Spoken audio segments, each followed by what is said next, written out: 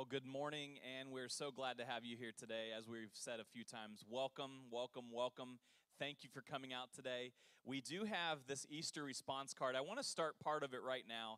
It's so important to us because Easter Sunday is the Sunday where we get to see pretty much everybody who is a part of our church, and we want to say hey, and it helps us out a lot. If you are new to our church, we'd love you to fill out the front part, turn it into our coffee shop, and we want to give you a gift to say hello and thank you for being here. The back part is the awesome part that we really love. We want to know how we can plan and help out spiritually in your lives over the next year or so. So there's a few questions here that I'd love for you guys to take a look at. It's number one is, what are the greatest areas of stress that you or people you know experience? And you can just mark one of those, or you can write something in if you want. This helps us know as pastors and as church leaders to know what's going on in our church. Where are people at? What do they need in a message, in counseling, and things like that. Number two there is, what are the greatest barriers to knowing God that people face? In your opinion, what do you think the barriers are for people to know God? So if you could just write in an answer there, that'd be great. And then number three, you can answer that wherever you want. It is a few different questions. It says, the next step in my spiritual journey is blank. So one of those. And then the A, B, C, D part we will do at the end. If you've been here for over a year, you've probably seen this before. We do this every year. This is our second Easter, so every year is twice. Guys, I am wrecked already. Usually, I've heard all those songs before, but it just hit today, and it just kind of wrecked me this morning. I'm going back to remembering when I was 7 years old in this little United Methodist church, and this lady was preaching about Jesus, and she was saying about all these things that I needed to hear at the moment. I didn't know all the stuff I'm about to teach you. I had no idea what the resurrection power was. I didn't know all this stuff. But in the moment during worship this morning, I was just going back to being 7 years old and remembering I needed Jesus. I just needed him in my life. I needed him to be my Savior. And I needed what he had. And now that I know all these other things, I feel like it's speaking to the 7-year-old child saying, this is why you needed him. And so I have this message today for you, and I didn't really think of it in these terms when I was writing it, but I think it's powerful if you think about it this way. And I hope that maybe some of you who are here today and you may not know Jesus the same way I do, or you've walked away from him, or you don't really like him a lot, or you don't like his church very much, I hope that this can connect the dots for you a little bit on who Jesus really is and why he did what he did. In 1 Corinthians 15, 3 through 5, I'm doing a little preface work here before we jump into it, all about the crucifixion and then Jesus coming back from the dead. But it'll be on your screen here. In verse 3, it says, for I have shared with you, this is Paul speaking, far after Jesus came back to life, I have shared with you what I have received and what is of utmost importance. This is information that was given to Paul. The Messiah died for our sins, fulfilling the prophecies of the Scriptures. To them in that day, Scriptures, this was not Scripture to them back then. It would have been Old Testament Scripture that was before Jesus was ever born. It would have been at least 500 years before Jesus. So he's saying the Scriptures told us this was going to happen. He was buried in a tomb and was raised from the dead after 3 days, as foretold in the Scriptures. Then he appeared to Peter, the rock, and to the 12 apostles. I love that he mentions Peter here, because if you've been around church for a little bit, you know Peter's the guy who said, I will never deny you, Jesus. And then Jesus says, you're going to deny me 3 times before the rooster crows, all that. And he denies him 3 times. And over again in the New Testament, after Jesus dies, Jesus goes out of his way, says, make sure you get Peter. He's mentioning Peter. He's to me, and people battle me on this, Peter is the greatest example of a disciple, someone who follows Jesus, because we suck, right? We suck.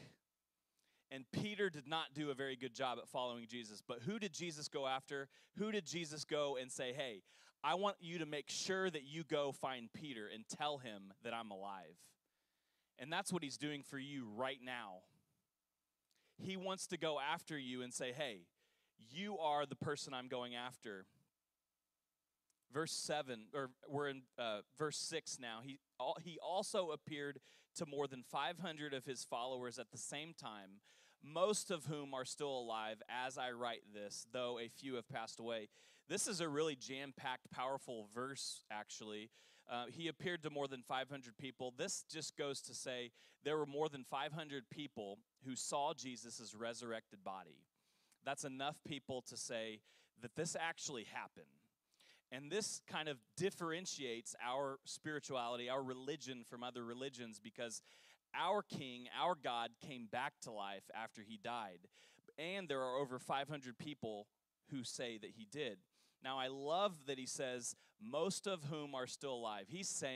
Paul is saying, you can go talk to them. You can verify what I'm saying. You don't have to just listen to me say this. There are other people who are willing to say this. He's saying that you can do this. This is showing the power in the scriptures right here. If you want to check, you can. Verse 7, then he appeared to Jacob and to all the apostles. Last of all, he appeared in front of me like one born prematurely, ripped from the womb. Yes, I am the most insignificant of the apostles. If you know Paul, he's actually the greatest apostle, but he does not care about that. And I bring that up because humility is the beginning of our faith. It is the foundation of our faith. And this is what scares me the most in our culture now, is because people with faith right now struggle with humility. We seem to struggle with humility, but that is the foundation and the beginning of everything that we have. If we don't have humility, we cannot come to Jesus and actually give him our life. If we have pride, we'll block ourselves from ever receiving what he wants. And he said, because I hunted down believers and persecuted God's church. Again, Jesus used the worst of the worst. Paul was a brutal murderer before he gave his life to Jesus. And he came and he uses Paul as his greatest example. Unworthy even to be called an apostle, because I hunted down believers and persecuted God's church. But God's amazing grace has made me who I am. And his grace to me was not fruitless. In fact, I worked harder than all the rest. Yes, we have to work hard. We have to do everything we possibly can. Yet not in my own strength, but God's, for his empowering grace is poured out over me. So over 500 people saw Jesus resurrected. 3 times in the New Testament before Jesus died, he mentioned the fact that he would die and be raised 3 days later. You can look that up in some of the verses I have in your notes there. Oh, I do have to mention, don't raise your hand if you're type A. Okay, raise your hand. No, don't raise your hand. You want to raise your hand, don't you? Okay.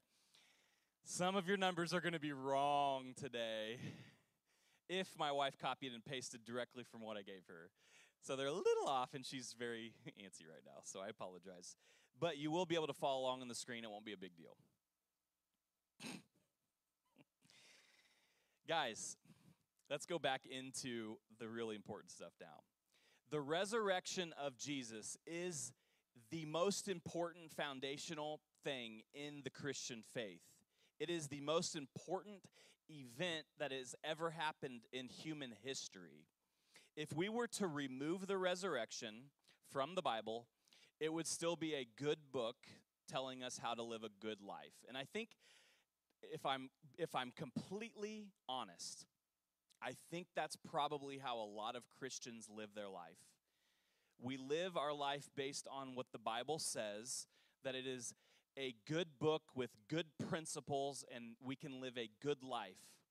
But the resurrection of Jesus proves that God has the power to resurrect our lives from spiritual death to life. And that is where Christianity differentiates between a good book with a good life. Nothing wrong with a good book with a good life. But we have power. We have a resurrection power. We can be resurrected from the dead in order to live this same life. You guys ready to actually start the message now? Because I'm ready. This message is called The King is Back. And I love this. Last week we talked about the death of Jesus. It was a great message actually for Good Friday. So if you want to go back to listen to it, I'll tell you, it was the most impacting message I have ever gone through and written myself, and it pierced my soul. Number one today is He's back. Mark 16, 1 through 6, on the first day of the week, as the Sabbath was ending, Mary Magdalene, okay, I talked about this last week. Who's the first person to preach the gospel? Mary Magdalene. She happens to be a woman. Mary, the mother of Jacob, and Salome made their way to the tomb. It was very early in the morning as the first streaks of light were beginning to be seen in the sky. They had purchased aromatic embalming spices so that they might anoint his body, honor him, honor Jesus. And they had been asking one another, who can roll away this heavy stone for the entrance of the tomb? But when they arrived, they discovered that the very large stone that had sealed the tomb had already rolled away. And as they stepped into the tomb, they saw a young man sitting on the right, dressed in a long white robe. The women were startled and amazed. Remember that. But the angel said to them, don't be afraid. I know that you're here looking for Jesus of Nazareth, who was crucified. He isn't here. He has risen victoriously.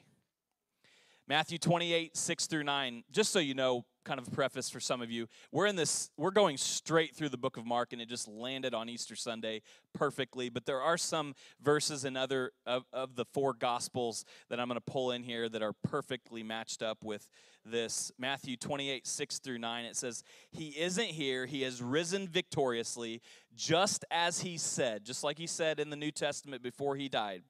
Come inside the tomb and see the place where our Lord was lying. Then run and tell his disciples that he has risen from the dead. I give you this message. I am going ahead of you to Galilee, and you will see me there. So they rushed quickly. Again, remember that. They rushed quickly to tell his disciples. Their hearts were deep with wonder and filled with great joy. Along the way, Jesus suddenly appeared in front of them and said, rejoice.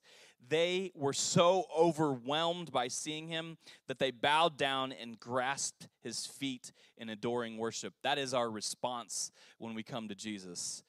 Now, there's a few important things that you have to catch here. There is an urgency, excitement, and intensity about Jesus resurrecting. There are three important things that are going to happen here. So number two, there is an urgency to Jesus resurrecting. Mark 16, 7, he says, run and tell his disciples. There is an urgency for us as his disciples to run intensely. We have to do this quickly. Now, yes, you have to live a healthy life. The Bible talks about Sabbath, rest. But there is an urgency to this. We have to have an urgency to ourselves. We can't just sit back and hope that everything just kind of works out. We have to take care of people. That's why we do things like Adopt a Block. We want to run and tell people. Even Peter, make sure Peter knows. And that's what he's doing today. He's making sure you know that he is risen so that you can live. He has gone ahead of you into Galilee, and you will see him there just like he told you. Luke 24:11.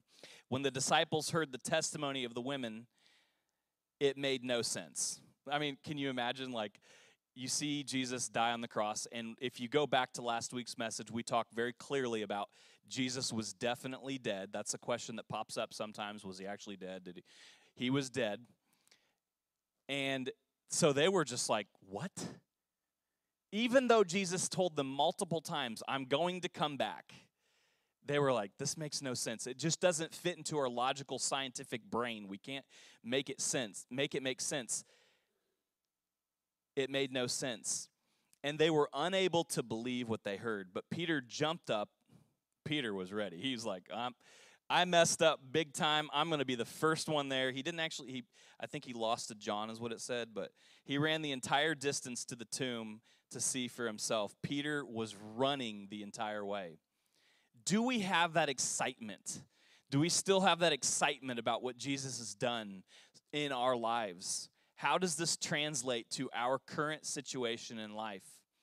Do we have a fire underneath us that sets us ablaze, that makes us want to do the things that Jesus did, to bring people to Jesus, to show people who Jesus is?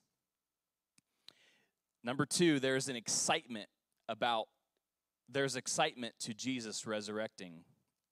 Mark 16:5.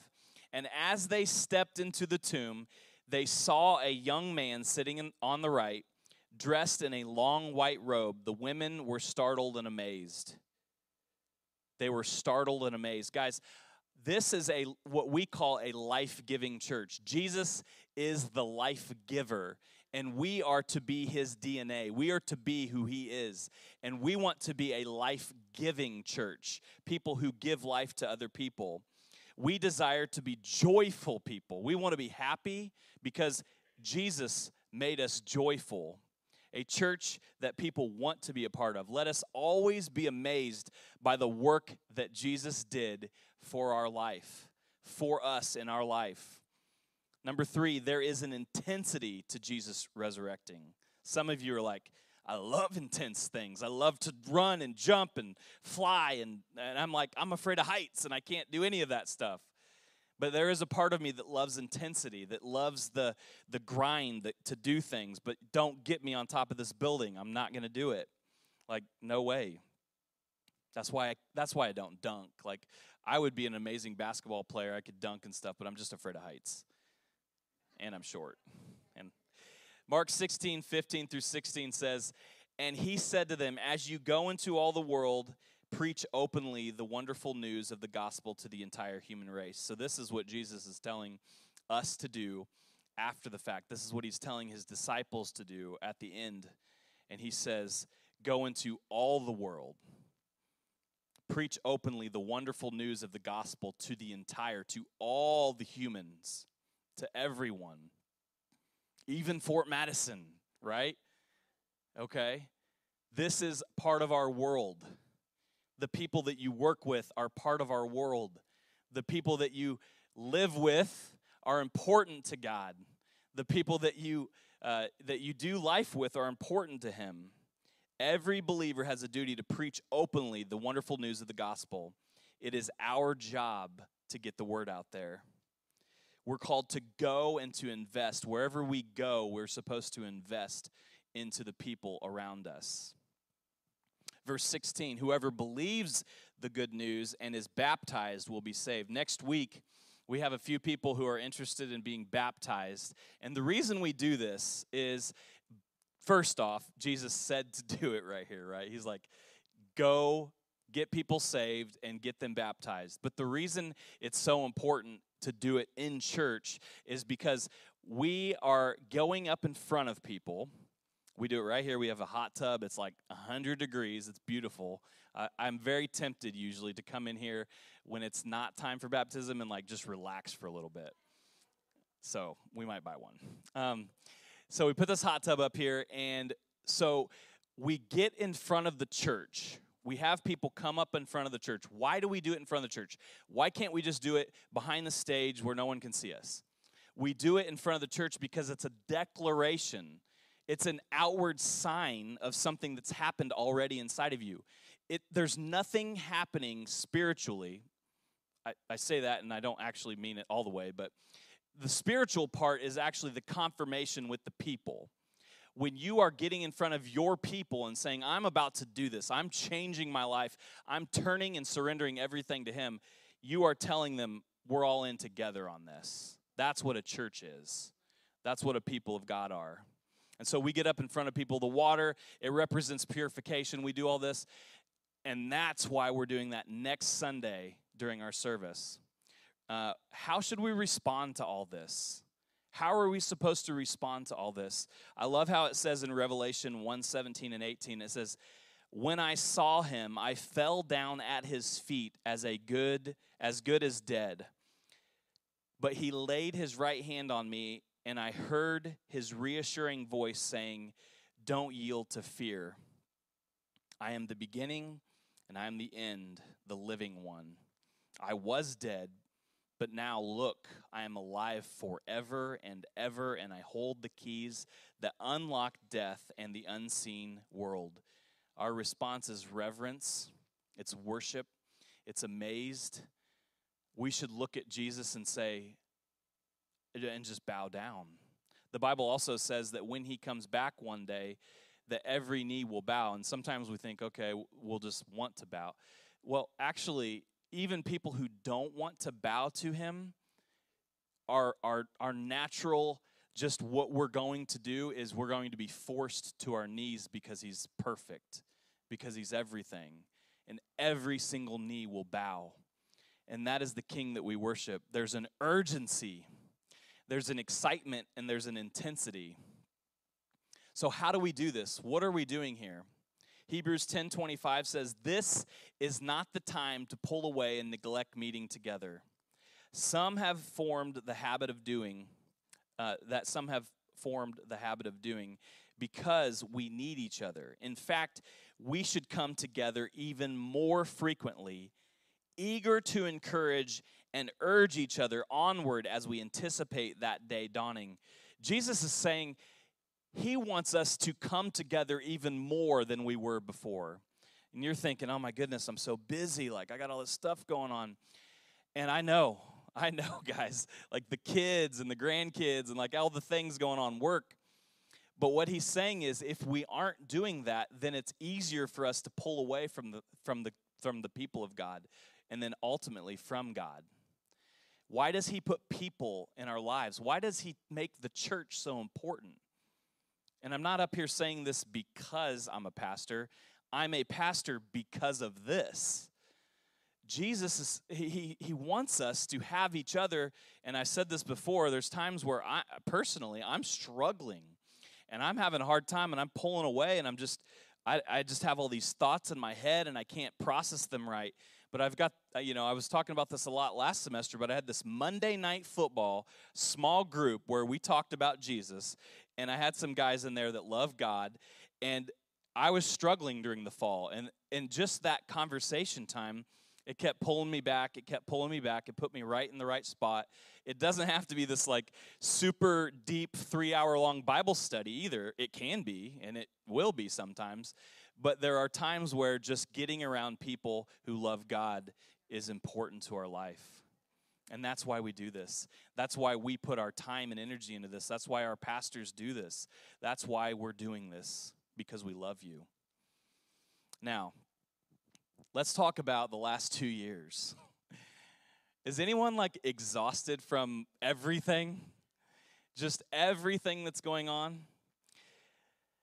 We need to figure out how to take next steps from here. We need to figure out how to stay focused, how to gear back into what God is calling us to do. And I believe right now is one of the most important times in our specific church's life.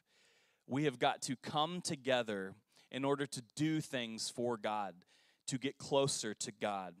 We need each other. We cannot get out of the habit of meeting together frequently. We have to do it even more frequently. And that's why what we do is we have our Sunday morning service. We have Sunday mornings. This is the time, for me, in our opinion, how we do things is this is a celebration. This is when everyone comes together and we celebrate what Jesus is doing in our life. And then through the week, we have a time where we do small groups. We get into groups, and we'll have a new season of groups starting up in June, but we just hang out. And the summer groups are the most fun groups. I went kayaking for the first time in my life, and it was a blast. But we do small groups with people. We get in community with each other. We rub shoulders with each other, and it is a blast. Now, I want to share something with you because some people think the church is an organization, but we're not an organization that happens to have a family atmosphere. We're a family who happens to be an organization, and that is what the church is. I want to read you guys a story, and the worship team can come on up as I'm doing that. But you may have heard this story, but I'm not going to reference where it's from or what Bible verse it is. But just listen to it and allow yourself to put yourself in the picture of the son. Once there was a father with 2 sons. The younger son came to his father and said, "Father, don't you think it's time to give me my share of your estate?" So the father went ahead and distributed between the 2 sons their inheritance. Shortly afterward, the younger son picked up all his belongings and traveled off to see the world. He journeyed to a far-off land where he soon wasted all he was given in a binge of extravagant and reckless living. With everything spent and nothing left, he grew hungry because there was a severe famine in the land. So he begged a farmer in that country to hire him. The farmer hired him and sent him out to feed the pigs. The son was so famished, he was willing even to eat the slop given to the pigs, because no one would feed him a thing. Humiliated, the son finally realized what he was doing, and he thought, there are many workers at my father's house who have all the food they want with plenty to spare. They lack nothing. Why am I here dying of hunger, feeding these pigs and eating their slop? I want to go back to my father's house, and I'll say to him, Father, I was wrong. I have sinned against you. I'll never again be worthy to be called your son. Please, Father, just treat me like one of your employees. So the young son set off for home. From a long distance away, his father saw him coming, dressed as a beggar, and great compassion swelled up in his heart. This is God to you right now. Great compassion swelled up in his heart for his son who was returning home. The father raced out to meet him, swept him up in his arms, hugged him dearly, and kissed him over and over with tender love. Then the son said, Father, I was wrong. I have sinned against you. I could never deserve to be called your son. Just let me be. The father interrupted and said, Son, you're home now. Turning to his servants, the father said, Quick, bring me the best robe, my very own robe, and I will place it on his shoulders. Bring the ring, the seal of sonship, and I will put it on his finger, and bring out the best shoes you can find for my son. Let's prepare a great feast and celebrate. For my son, my beloved son, was once dead, but now he's alive. Once he was lost, but now he is found. And everyone celebrated with overflowing joy. He is here for you today. He wants you to be with him today. The Father wants nothing but you to be in direct connection with you. Whatever your past hurt is, whatever your past pain is, it's difficult. I'm not saying you're going to forget it, but He wants to be in relationship with you. He wants to bring healing into your life. And what I want to do now is usually we would give an opportunity for a response. You guys have been here for a while.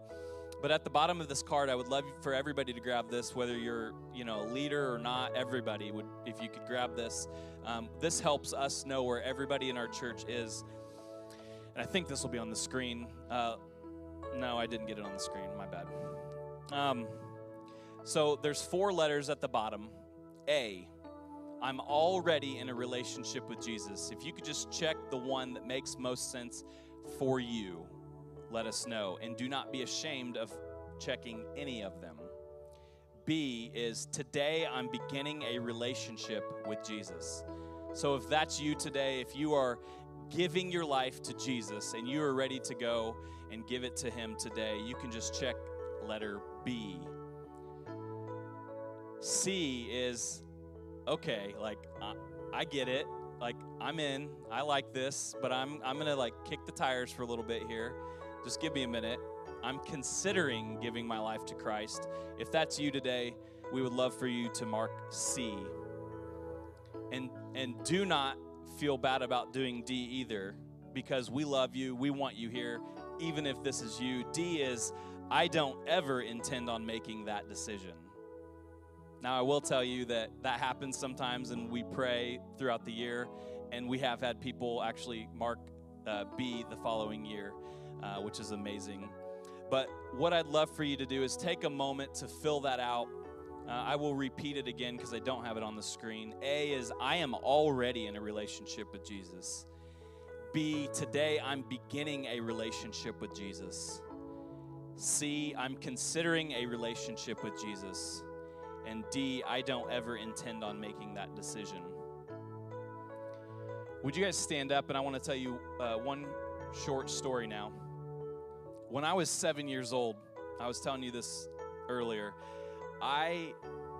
you can finish filling the card out too. I know that was bad transition, but I was 7 years old, and I went into a service that was for kids, and they were talking about Jesus, and I knew in my life that it was like a wreck, and I was only 7. I didn't, you shouldn't even think about that as a 7-year-old, but it didn't make sense, and the lady was talking about how Jesus wanted to help, and he wanted to come into my life and change my life forever.